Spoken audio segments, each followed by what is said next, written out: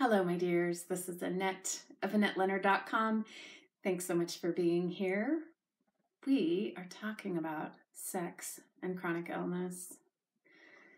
This can be a point of great difficulty, a point of pain, a point of hardship in our lives, and one that I find there aren't a lot of spaces where I get to explore and discuss and talk about what it's like to manage a sex life or lack thereof and chronic illness. And today I'm going to talk about a concept that was introduced to me by a professional in the industry of sex coaching. And the notion is that of accelerator and brake, kind of like in your car. And the idea that the car will not go if the brake is engaged. So no amount of pressing the accelerator is helpful.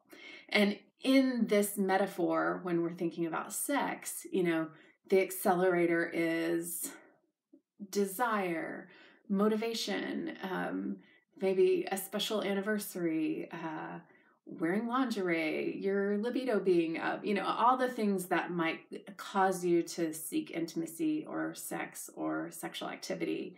And the brakes are all the things that might inhibit that. And whether that's, the cultural messages or the dog being in the way or your body, your pain, grief, emotional blocks, any of those things are the brakes. And just like a car, when the brake is being depressed, it doesn't matter how much of the accelerator you are pressing or how hard you are pressing the accelerator, that car is not going to go. And the same is true in our sex lives. And so when we are exploring how to fill out or enrich our sex lives, it's beneficial, I find, to not just think about how do we pay attention to the things that we can change to accelerate or enhance or increase or benefit our sex lives, but really important to think about how can we peel off the things that are on the brake.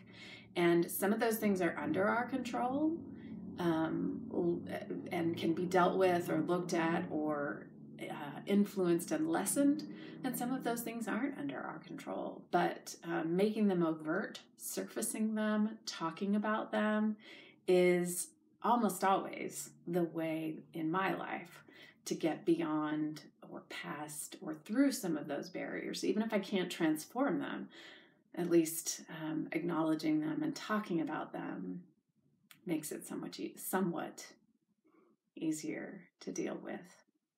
How about you? What's making a difference for you in terms of dealing with sex and intimacy in your life with chronic illness? I'd love to hear from you. Please leave a comment, post a thumbs up, subscribe, and until we're together again, thank you for watching, and be well.